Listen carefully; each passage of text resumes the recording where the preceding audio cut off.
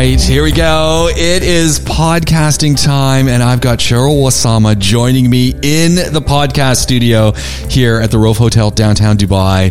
We're going to be talking about mental health. Cheryl's at Vivamus. Vivamus. Why does that not roll off my tongue? Vivamus. It's just easy. Vivamus. There we go. Yeah. That's where you live. But you join us and we get to talk about mental health and more. I call it my sneaky little checkup because we just get to have a chat about getting these checkups, and I don't know, it just seems to roll off me very nicely. This is your mental health checkup hour. Yeah. Well, you know what? And this is kind of fun because there's so much going on, and we were talking a little bit about COVID stuff. Yeah. Are you getting a lot of folks who are coming in who are just feeling overwhelmed with the amount of information, the amount of talk, the amount of unknown about COVID these days? I think what I'm seeing is quite a few people finding it hard to adjust. And return back to some kind of normality because of COVID. And now with this new variant starting, I'm sure that's going to be raising people's anxieties even higher. Adjustment's a big one, isn't it? And adjustment's major. Like some people are still super cautious about going to the mall, to going out to eat, to do anything that they used to do. So yeah, I think it's still very much in the mind of quite a lot of people. I find it's the little things, and I keep, as I'm talking with friends and with family, and that's the other problem. So adjusting is a big one, but friends and family aren't necessarily all where we are, and we're coming to you from Dubai, but this is cosmopolitan, and we're expats, and we travel, and we go home. So I've got friends and family in different parts of the world who've got different things on their mind about this new way of life that we've ventured into. And I find that stressful because it's not an equal playing field. Yeah. One thing that I find quite interesting, that you're absolutely right, where depending on where you're talking about, different people have different issues. What I like about here in the UAE, it's been quite easy. We wear a mask. There's no debate about whether to wear a mask or not. Everyone just wears a mask. And people get a vaccination, and there's no big, challenges from an anti-vax point of view. And I think what I'm hearing from friends and family in different parts of the world, I think it's all of that confusion around how to manage it, isn't it? It's interesting you just mentioned anti-vaxxers, because I know a few anti-vaxxers and I know a few anti-vaxxers here, and it's interesting talking to them because I'm clearly not an anti-vaxxer. I mean, I've got the multiple vaccines. We went first with Sinopharm, then ended up with the Pfizer. So I've had double vaccination, and my wife and I were actually sitting around the table yesterday, and people are hearing about booster shots now, and we're going, we might actually need a booster. But our first thought was, what we're going to do on our own dime. Is that an expression that you get in the UK as well? No, on your own time, I think. Did you say on your own dime? So you're going to pay for it yourself. A dime being one of the 10-cent piece in Canada. Is we're going to go pay for it, and we're going to get an antigen test to see what levels of antibodies do we actually have at this point, having had 4 doses of 2 different kinds of vaccines. Because we're thinking, look, I have no issue getting a booster. I'm keen to get a booster, but I also want to know, do I really need a booster at this point? Yeah, that's a really good point. I never thought about getting an antigen test. And they're not that expensive. Yes, so it's a good idea. I know Colin Thomas had one, and he's the We Will Fix It guy. And he said his numbers were like through the roof. Really? Yeah. Because he just wanted to know. He said, I just want to know what's going on. So I'm going to go do that. But the people I know, back to the other side, the people I know who are anti-vaxxers, I mean, I listen to their arguments. I think they're flawed, but that's fine. I mean, and it's funny because they're saying, no, we don't know. And I said, do you own a mobile phone? Do you own a computer? Do you drive a car? And you go, yeah. All of those are using operating systems that are constantly being updated, and they don't know actually how they always work. And have you ever had to reboot? That's because it doesn't work 100%. So this is our world, right? And, polio, Yes, just gonna say that. Measles, mumps, rubella. Yes. Did you get those shots? Exactly. Chicken pox? I mean, come on, people. Anyway. Exactly. That's what I want to say to people. Yeah, but you've had TB, you've probably had diphtheria, you've probably had mumps, measles, and rubella. Do you get tetanus? Do you get tetanus? Yeah, exactly. And do you take vitamins? And, where do you stop, right? So anyway, and so the interesting thing, though, as I'm talking to some of these anti-vaxxers, is the noose is tightening on the things they can do. And there's legitimate fear that I'm not going to be able to do stuff. Yeah. And how's this going to impact on my lifestyle? And all I keep thinking is, are you watching the news? Because the people who are in the hospitals are the people who haven't had the vaccine. And I don't want you giving me the vid. Yes. So it's like yeah, they're showing that more and more, especially in the States. Yeah. The price people are paying for not having had the vaccine. Yeah. And look, it's a great debate, and I don't want to go down that road, but it clearly causes a lot of people to be thinking more about these things, and it's causing stress. I think that's it, though. To be fair to the anti-vaxxers, I also just wonder what is it that it is in their mind. I think obviously there's huge amounts. I think they represent high anxiety, don't they? They speak to the fear of what this pandemic is about. And I dare say within the anti-vax movement, there is a lot of anxiety. Oh, there's tons. Yes. And it's just fear about science. Yeah. It's fear about the rollout. It's fear about corporatization of our society. We're so, this is the other one that gets me. So I'm a communication guy, and people are up in arms about the corporatization of healthcare and the small number of corporations that are creating all of these different vaccines and these different antidotes and things. And do you have the same concern about your media? Have you ever looked to see where all of your television, film, and information is actually coming from? Because if you look at that, it's 8 giant companies that own everything. Yeah. No one seems to be concerned with the fact that you're getting a standardized set of narratives coming from one corporation across all of its different types of media. Yeah. So it's like, do people compute that? That's a really brilliant argument. Are people clued into that? No, I don't think they are. Right. I mean, look, and I'm not, just go Google it online, who owns the media. And there's wonderful lists, and some of them are a little dated, which is even better because then you can see how things have changed in the last few years. But I always take Disney as an example, the Disney Corporation. And what do we think Disney? We think Disney and we think theme parks. We don't think about how much media they own. They own tons of stuff. Really? Tons, including, major network in the United States. They own it. It's part of their thing. So really? Yeah. It's incredible. They control the narratives then. Yeah. Well, I mean, do they have someone at the top saying, we don't want to hear these stories?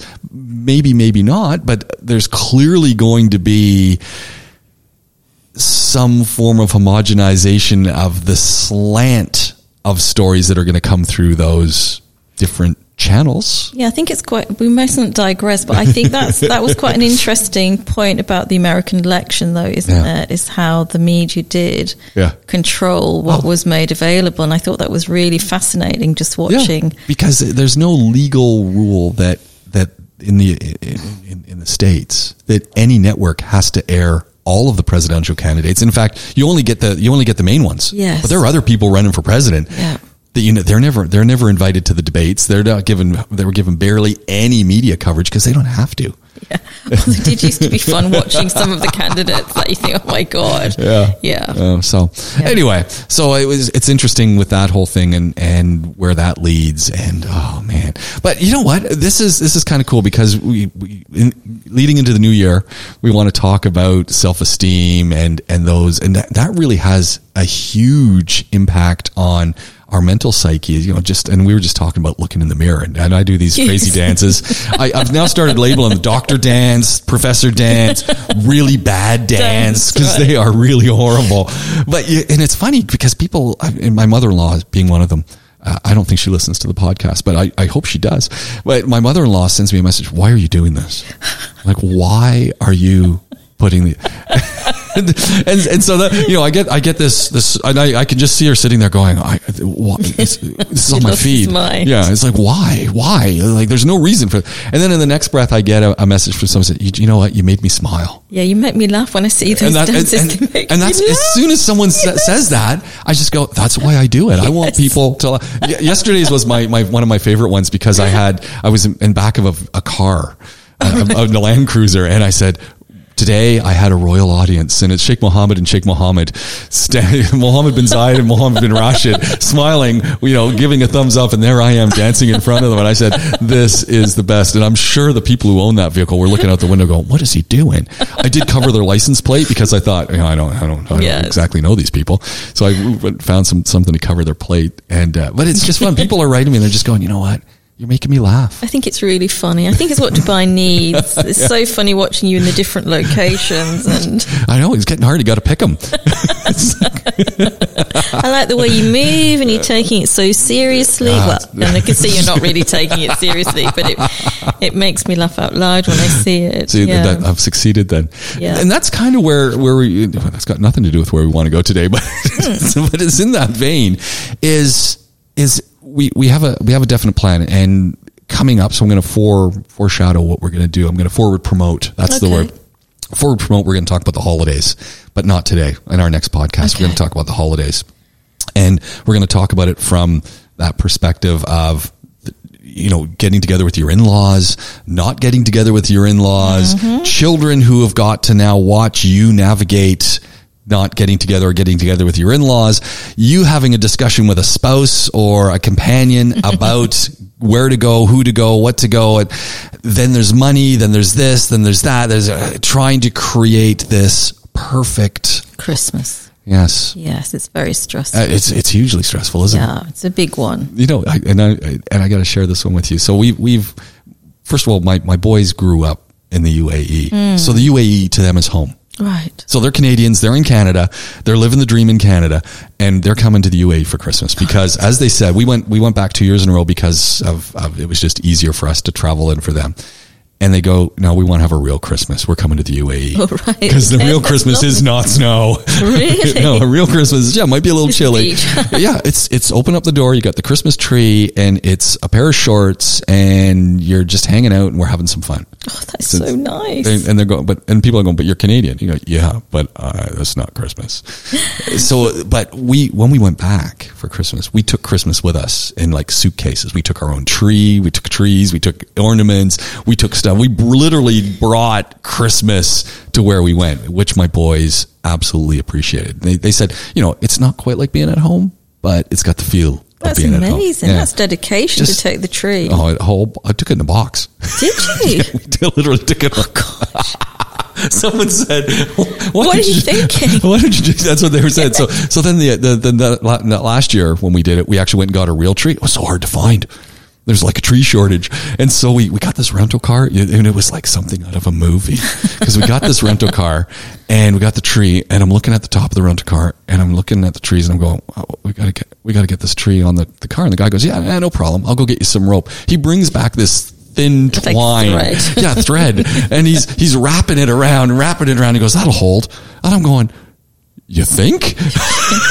We should go 2 miles an hour. Yes. That's what we were doing. Hand holding the tree. And the boys are just going, yep, this is a Christmas. Yeah. But so that's where we're going in our next podcast. So next time we'll talk about Christmas. Yeah, or holidays, because maybe you're not celebrating Christmas, maybe you're just going to have holidays, but it's the same deal. Yeah. And I find it really interesting talking to anybody about relatives or family and the expectations and how do you manage that, and stress levels go up. Everyone's stress level goes up. Yes. Okay. That's a good one. So we'll I can guarantee you now there'll be a couple of 100 people or more in Dubai. So we'll, you know what, we're going to do that one and we'll get it up right away, because as anyone who listens to these podcasts would realize that there seems to be a delay. Well, there is, because from the time that they're recorded to the time that we do it, but that one will get up lickety split right away. So it'll. Okay, and I'll try and think of an action plan. Okay, you think so? Now you got a plan. So this I'll is give you an action plan for surviving Christmas. Yeah, that'll be perfect. Or the holidays, as they say in the States. Oh, okay, wait. Yeah, the holidays. Yeah, the holidays. Yeah. We call it. We call it the holidays. That's what we call it. Yeah. The festive season. Yeah. Yeah. The whole happy holidays. Yeah. Okay. Perfect. So, where are we going today? And this is kind of good because we're like 14 minutes in. Let's rein it back, James. Yeah, rein it back. Rein it back and let's focus. It's a professional podcast. We know what we're doing. This was an interesting one because actually I didn't send you this topic. I mentioned it to you as you came in the door because we were going to talk about something else. And as I was sitting here getting ready for the show and I was actually making some notes, I went, this is the topic we need to talk about. And it's kind of a precursor topic to everything we talk about. And I don't think we've ever spoken about this, but we've talked a lot about mental health and why we need to go see therapists and the role of the therapist, etc. It's great. But we've never spoken about what to expect and how to prepare and what's it going to be like when I come and see you or come and see another therapist. Like the reason this topic came to mind is I've been talking with a number of friends and colleagues about therapists and look, there's a lot going on. It's that time of the year. It's the end of semester and things. And it's the end of for many folks, it's the end of the year when their books are calculated and jobs are coming and going and oh man. And more than once I've heard people, whether I'm out eating, whether I'm just out for a jog, and you hear people talking, and you hear the word, maybe I need to go talk to somebody. Yeah. And that's usually how it starts. Maybe I need to go talk to somebody. And as soon as someone says that, there's this great, and you hear that sound, because as soon as it's go to talk to someone, it's like, well, what I don't know who to go talk to, and what's it going to be like, and what are they going to find out, and what am I going to learn, and what's going to happen, and so much stress thinking about starting down this process that is only going to help somebody that I think a lot of people don't end up going. I mean, I think lots of people think about it, then they go on Google. Yeah. Well,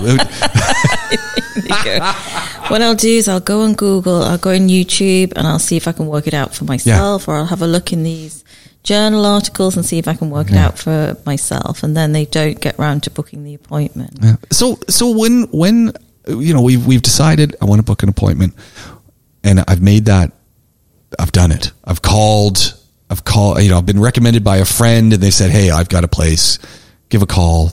There's a number of therapists there. They're going to be able to help you. Mm-hmm. So I've made a call and I've got an appointment.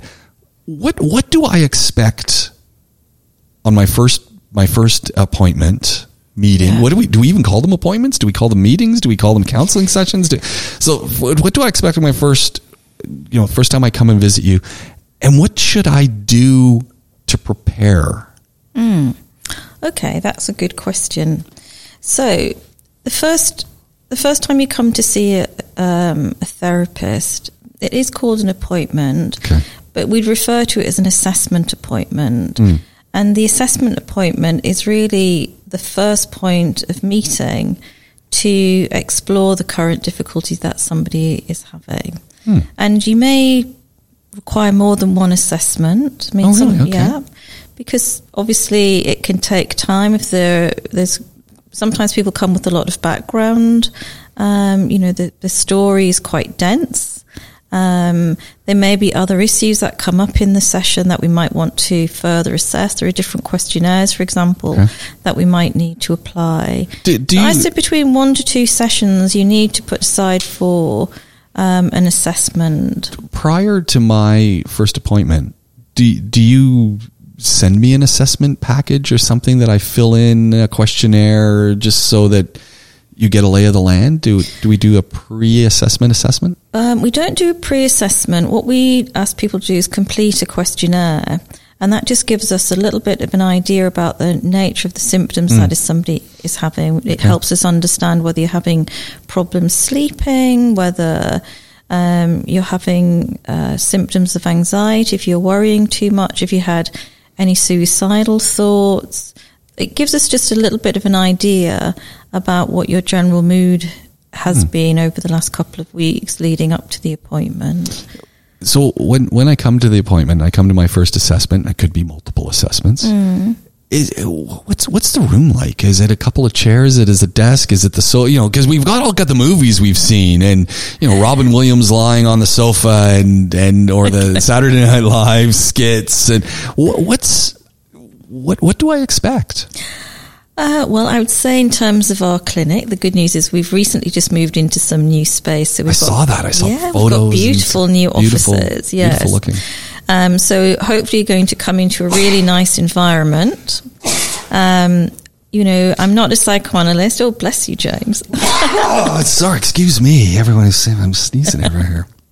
I do have a sofa, but I don't have a couch, so you won't be expected What's the difference between a sofa and a couch? Well, it's what you see. Well, no. When you go to an analyst room, like if you think about Freud, people laid out on a couch, like a chaise lounge. They laid back, right? Yeah, and the therapist sat behind you, and it's not the way it works. It's not the way it works. No. So it's just nice little Afghan blanket on there. Yeah, no, there's nothing like that. So it's just a comfortable room. Okay. Yeah, and a couple of chairs, kind of like this. Chairs. In my room, I've got a chair. I sit in a chair. Then I have a sofa that the clients sit on, and then just the usual things you'd find in a consulting room. I've got a desk, my laptop, phone, and it's a very nice, peaceful environment. So it's completely soundproofed. It's completely safe space that you're going to come into. I think maybe people build up too much in their mind about what they think is going to happen. And often what I will say to people is, it's like having a conversation, or it's a little bit one-sided because I will be asking questions, but really that is what's going to happen in the first session. So when you must get situations where a client comes in, it's that first meeting, it's the first assessment, they've come into Vivimus and they've walked in and it's really nice, and walk into your office and you close the door and now it's soundproof, and there's that moment, well, you'll go take a seat. There must be that moment where the air is somewhat charged and you must feel that anticipation.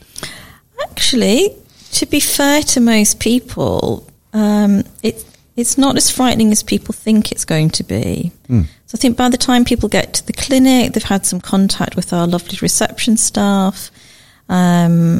I think at that point, people are a little bit calmer. What takes people by surprise often is how emotional they will get. Oh. So people will say, but I didn't feel tearful before. I knew what I was going to say and I don't understand why I'm crying.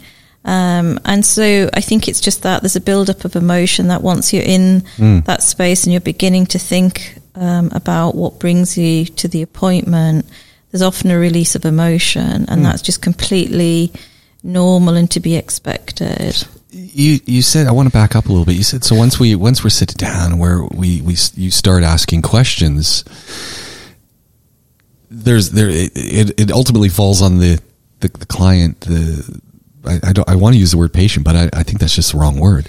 Well, it's interchangeable. Some people use patient, some people use client, depending what setting you're in. When I worked in a hospital, I used to think more of patients. Okay. Yeah. Do you find for most people, because of the environment and the expectation, that conversation flows pretty easily? Yeah, I think people are usually amazed at how much, but that's the other thing people say. I can't believe that I've just, said so much. I've done nothing. Or people will come to their second appointment and they will apologise.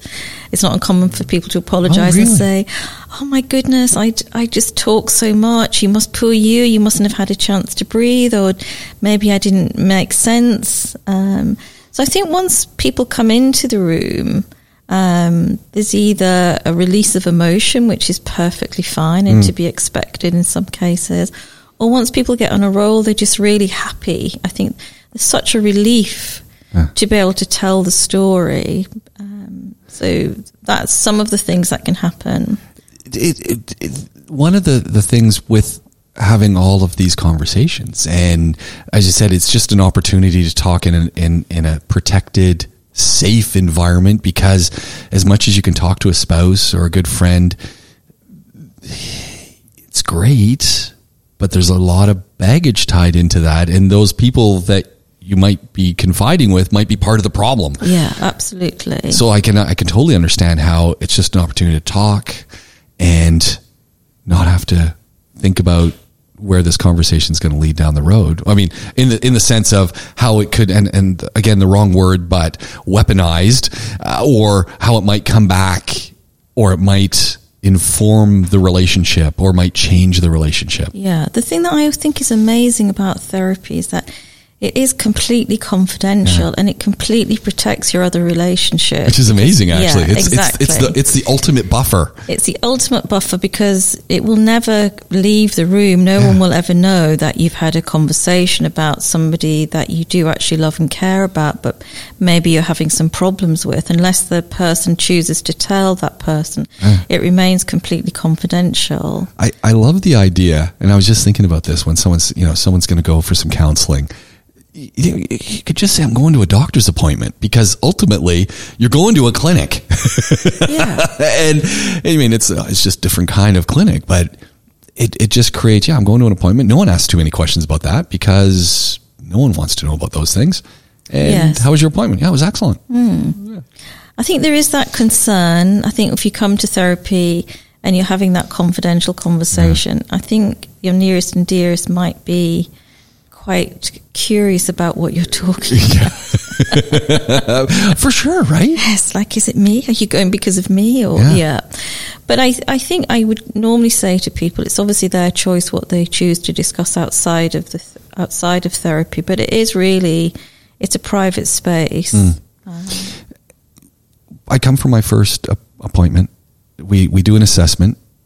What happens at the end of the first appointment? Like, where do we leave off? Where do you leave off with the people you're speaking to? Well, let's backtrack a little bit. Let's say what might happen in the assessment, so that people are clear. That's even better.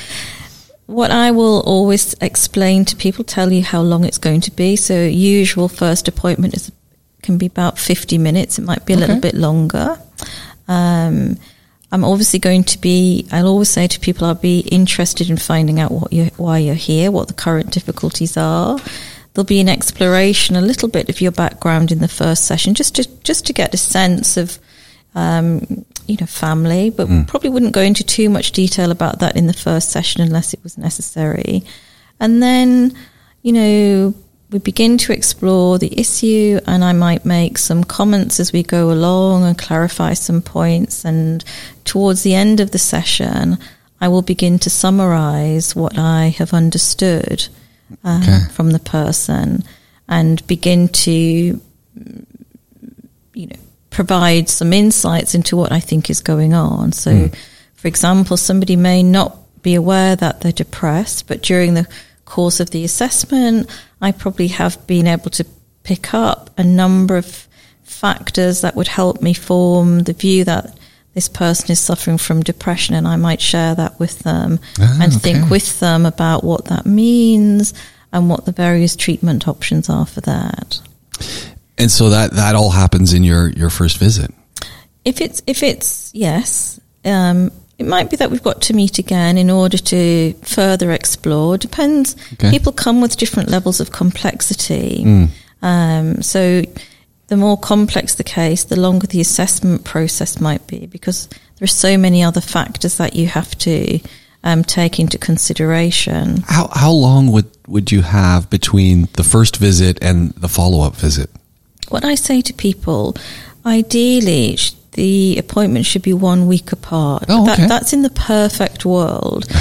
But why 1 week? Why is 1 week the magic number? The magic, because when what happens after a therapy session is it will stay in your mind, and certain memories will come to the surface. You'll start to piece together the story that you've been telling. Different elements of the story that perhaps you hadn't included will start to become apparent.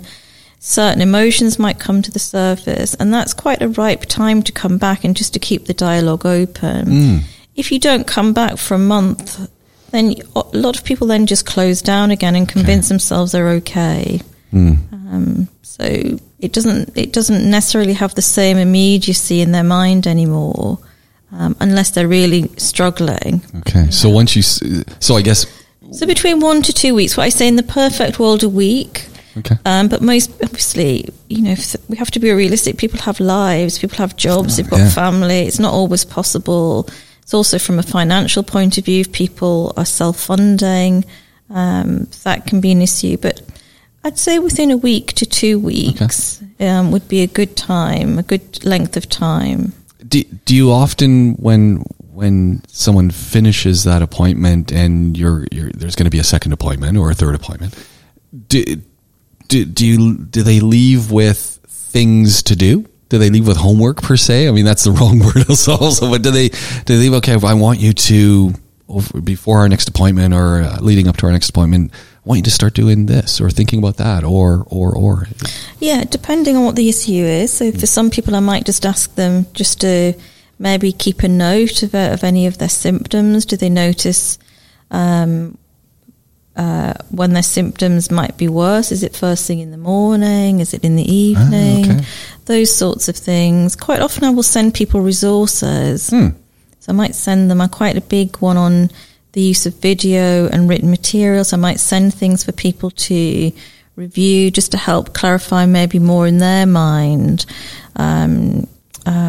what the difficulties are. Do they recognize those symptoms? Do they recognize what other people are talking to? Does that sit with them? Yeah. Is an appointment of course this is generalizing things. When a patient leaves one of your appointments, when a client leaves one of your appointments, do they tend to feel uplifted? Do they tend to feel exhausted? Do they tend to feel what kind of feeling do people have? I think it's all of those. All of those. Because I'm just thinking, if you're sitting down and we're talking about, things that have been going on in someone's lives and unfortunately something that's happening today in someone's life probably has a number of different triggers, and there's probably some little thing that happened many years ago where someone just didn't do something or say something that is and as you start peeling back these things and they start to understand and realize and start to think about it a little bit, I'm just thinking, man, that sounds to me like it'd be exhausting. It's exhilarating too, because you find, it's making so much sense, but exhausting as you're thinking about that as well and trying to piece it together. I think it can be exhausting. Some people say it feels like a relief to finally have had enough, allowed themselves to talk about something that they've been carrying with them for a long time. Sometimes it will increase your anxiety levels once you start to talk about certain aspects, or if you've been focusing on your symptoms, for example, you might have an increase in those symptoms for a while. So it's a mixed bag. How many, once we open up the door to start coming for therapy, I mean, it depends on everyone, right? It depends on what we're coming for and depends on what comes out in these conversations. Does it become a lifelong engagement then? Is this just become another thing that we do? I know you talk about the 6-month mental checkups. Does this just become something that we do on a, bi-weekly basis or monthly basis, or? Yeah, so it depends what people are coming for and what level of commitment they're able to make. So, in different places where I've worked in the UK and less here because I haven't been here as long. But you might see people in weekly therapy for a number of years. It can be 5 years. It can be longer. That's a long time. That. Yeah. But that is for some people, that is really necessary, and it's a really valuable process. And that is actually really quite interesting of, being part of that progress and that change over a long period of time. And I've got a couple of people here now that I've been seeing for quite a long time, and they're just in a regular routine. They're either coming every week or every 2 weeks, and that's been going on for a couple of years. I mean, I think a lot of times for many people, we have the vision of a therapist, again, from TV and from movies, and we always see that, I got to call my therapist. Does that happen? No. I got to give Cheryl a call. No, not really. But what people are really good at doing, which I always encourage, because sometimes people have finished their therapy. We've done a block of work. They've finished. But always, if people are beginning to struggle again, I ask them to get in touch sooner rather than later. And what's lovely is I see that. So I may not see people for several months, and that's all a good sign, but they might have had a little bit of a blip, a little bit of a setback, and then they do call the therapist.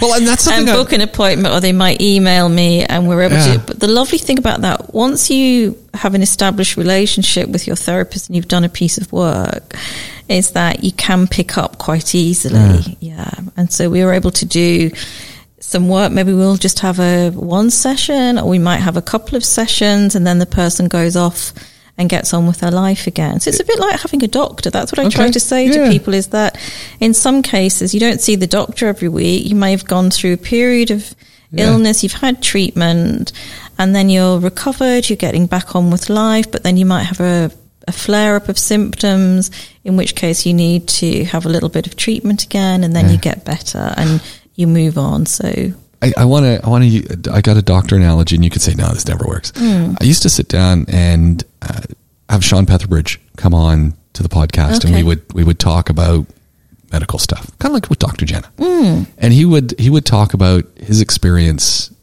in the clinic, and he said men were the worst for this, but he said this would happen all the time. Is you'd have someone come in, and they'd come in for XYZ things, and you'd be sitting there, and then as they're leaving, it was the door handle. Oh, and one other thing.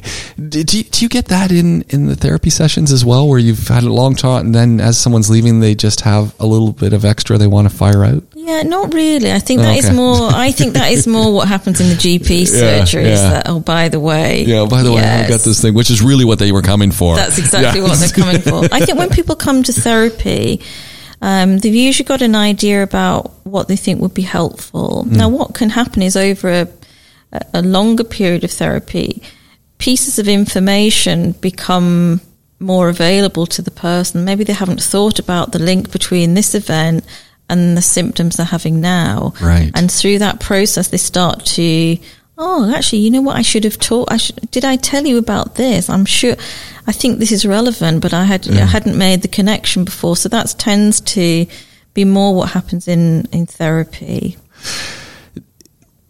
I'm really curious about long-termers, and that, I mean, you must get clients, as you said, that come every couple of weeks, and it could go on for months and months.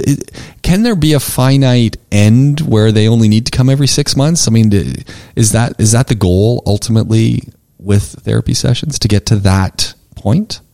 Yeah, all therapy will eventually have an end. I mean, people won't come for their entire life, but that's usually done through a process of negotiation for people in longer term therapy. Things will start to emerge in the therapy where you begin to think the work or this piece of therapy is coming to an end, and then we'd start to plan for an ending. Okay. So you actually start working towards an end. You work towards an end, and we'd probably space it out. It might be that you work on an ending over a 4-month period or a 6-month period, where you're just gradually tapering it down, and then you might have your final session.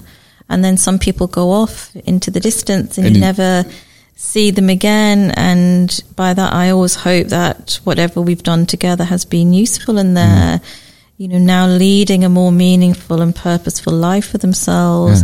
And then, as I said, people are also welcome to book a follow-up appointment or to come back at any point. And it's those wellness checkups that we keep talking about. It's like, and obviously for lots of people, it's for personal development. Quite a lot of people come for longer term therapy because they're investing in, it's like personal development. So you might come in the beginning with a burning issue, and you do a lot of work around that. And then as time goes on, there'll be other things that you begin to use therapy for, more, maybe perhaps addressing more immediate issues in your day-to-day life. I'm really also curious about the folks who have come and they've finished. We've done what we needed to do, and you're happy and they're happy. And that whole setting people up to be able to move forward effectively, but also to be able to recognize, you know what, I need to come back. And it just sounds to me like so many people, and again, this has got nothing to do with therapy. This is relating it back to the medical world, where someone's had an injury or they've got a reoccurring injury and they go get it sorted out. And then they know that when this starts to happen and that starts to happen, this starts to happen, I need to get back in there. Yeah. But they wait. Oh no, it'll sort itself out. Oh no, it'll be okay. Does that also tend to happen with therapy? I think it can happen, but I do quite a lot of work on helping people understand the importance of addressing symptoms early on, because if you address things before they take root, it's much easier. Yeah.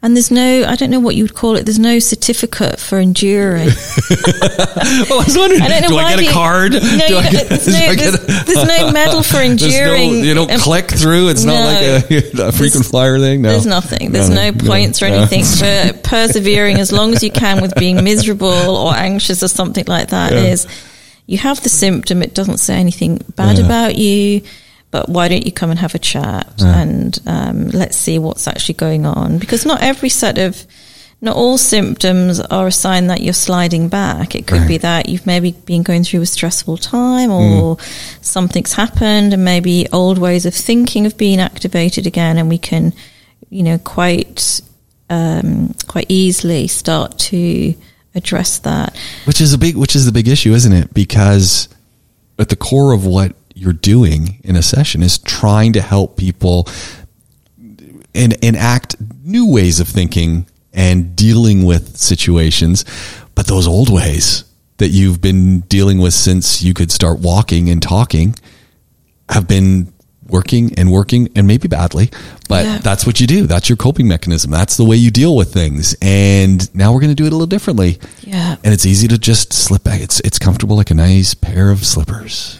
Well, I think it can be like a nice pair of slippers, but we don't want you to wallow in those. Well, they're smelly though. Yeah. They're old and they're frayed, and really they don't work anymore. You're holding on to them for sentimental reasons, but you need to get something new. I think what's really interesting though, what I really find interesting is when people come back and in a way they've become their own therapist. Well, that's a good thing if you've been coming, because that tells me that you've been listening and you've been learning and you recognize. So people will often come back and they will know that they're in a little bit of trouble, but they'll be aware that something is happening, that they're thinking in a particular way again, or they're reacting in a particular way again.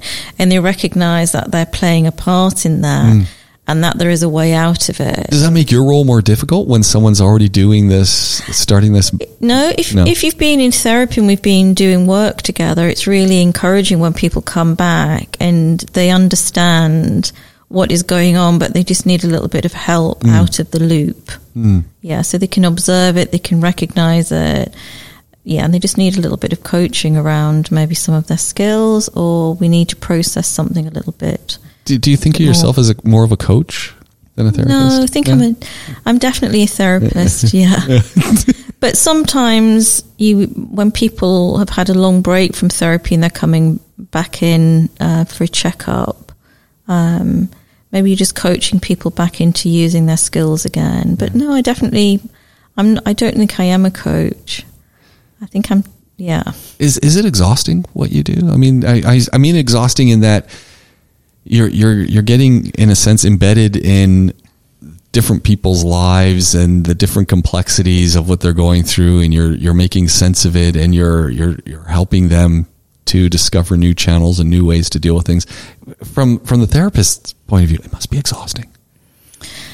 Well, it can be tiring. Some mental health conditions are more complex than others, and so sometimes dealing with those sets of symptoms and finding creative ways of helping somebody understand their symptoms and to find ways of managing that and deal with setbacks, that can be quite challenging. But I think it's tiring because it can be a long day. Yeah.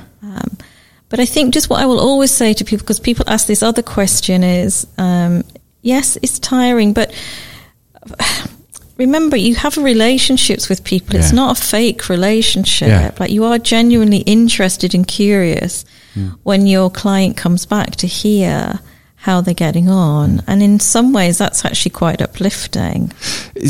Do you find there's a lot of emotional engagement as well? So it's not just the physical side of things, but there's a lot of emotions that you start to really get embedded with your clients as well. And I mean that in a good way, but that's also an area that can make you that can be exhausting. Yeah, I have to think about that. Obviously, it can be tiring. I would be lying if I said it wasn't. But I don't. Well, that's what you trained for, though. So I mean, I think that's the thing, is you are trained to deal with a certain amount of stress, and you've trained to be focused in a particular way, and you're trained to have boundaries so that you're not being so drained. But yes, obviously, just I'm human, and just like everybody else, sometimes you can get tired. But I don't think that's something that. Yeah. I've been at it a long time. I don't think fatigue is always the one for me. Yeah. So when you were talking about some folks come for a shorter period of time, some folks come for a longer period of time. If I'm going to start engaging in a therapy session, what should I have in my mind is the time commitment I'm going to have to give to this? I know we've talked about, every week or so, probably at the start is good. I know there's no blueprint and there's no, it's going to be 6 sessions and you're going to be okay. Okay, so the first thing to say is it all depends on what the issue is. Yeah, and the complexity of the issue will have some bearing on how much time you would be advised to invest in having therapy. I work around certain clinical guidelines. I use the UK guidelines, which are called NICE.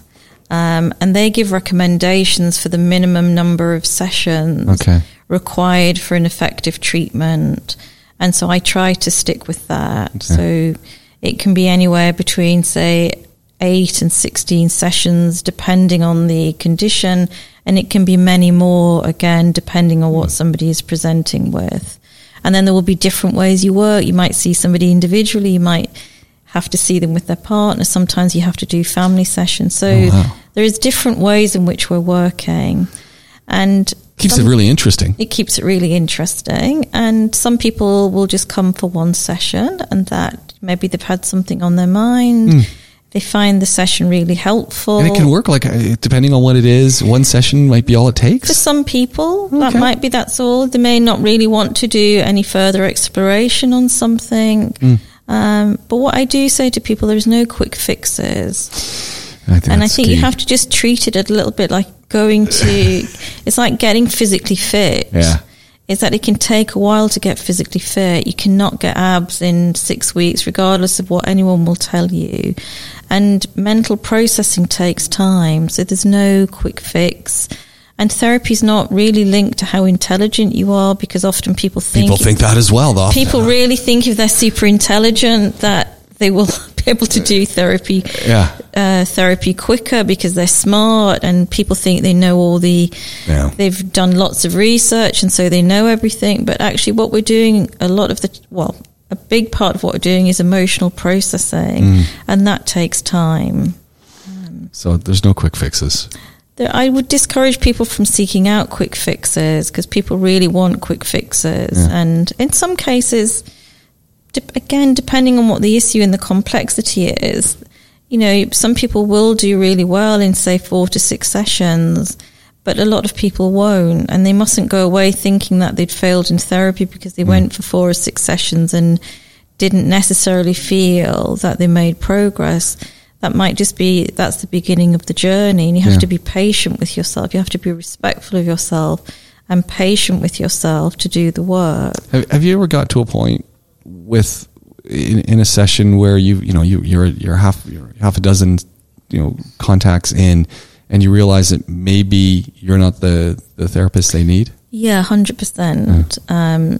So, and that can happen in any setting. So in fact, probably what will happen is maybe in the first session I might have that in my mind, and that might be something that I mentioned to the person, but then we might meet again just to think, to clarify that. And it might be that they need another psychologist with another set of skills. They might need to see a neuropsychologist. They might need to see somebody who is more specialist in something like autism, for example, or more specialised in, I don't know, trauma or something. Yeah. There might be different reasons why you would refer on to somebody else. And it's really good practice to refer on. If you can't, I don't like to work with anybody that I couldn't treat. I think that's not acting in good faith. Yeah. And I always would hope that people... It's ethical. Well, it's ethical, yes. If you've got, if during the course of the sessions we discover you have anorexia, then it's better to see somebody who's an eating disorder specialist. Yeah, for sure. Because I wouldn't be able to... It would be dishonest of me to say that's my area of expertise. Yeah. Yeah. So just always trying to be transparent, being open, and making sure that people are getting access to the treatment that they need. I have no interest in having people in my practice that I can't treat. Yeah. And I don't need to experiment. I've been practicing for nearly 20 years, so I don't need to gain. There's nothing to be gained by me keeping hold of you. That's fantastic. Yeah. So if you're to sort of sum it up, why we should all be seeking out at some point in our life, we're all going to need to go see a therapist. What would your advice be again to that person who's kind of sitting on the fence saying, I don't know if I should or if I shouldn't, or, what do I say? I'm going to steal Nike's statement. Just going to say, just do it. Don't keep thinking about it. It's not going to be difficult. You're just going to come and see somebody like me, and we're just going to have a conversation, and it's confidential. And because it all stays in the room. This is the best thing. Completely confidential. Yeah. No one's going to judge you. I've heard many stories. Also, some of the things that people feel really embarrassed about will not be unusual to me because that's my profession. I will have heard about some of the issues that you're struggling with. So don't sit at home worrying about what is she going to think? What will she think? Does anybody else have these things? I can guarantee you the answer to that is yes, other people will have very similar difficulties to the ones that you've had. And just because you haven't been able to find much on Google doesn't mean that,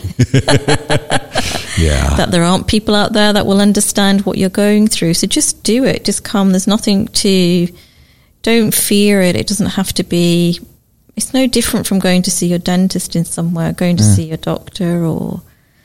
We need to have these conversations, I think, more than ever. Life is complex. Life is complex, especially since the pandemic. I think life has become much more complex because people can't access their usual networks in the way that they perhaps used to be able to because of all of these travel restrictions, for example. Yeah. So, just whatever shame or embarrassment you have, just put it to one side and just take a chance. Yeah, just do it. Just do it. Just do it. Yeah.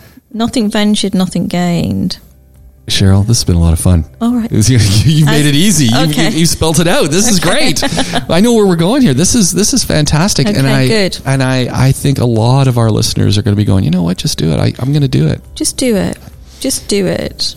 Our next podcast, we're going to be talking about how to navigate holidays. Yeah. All right. That's looking forward to it. Okay. Cheryl Warsama is at Vivamus if you want to get in touch with her. And by all means, keep listening to the rest of these podcasts. Scroll back through what Cheryl's been talking about because great advice and just do it. Don't forget, every 6 months, go get a mental health checkup.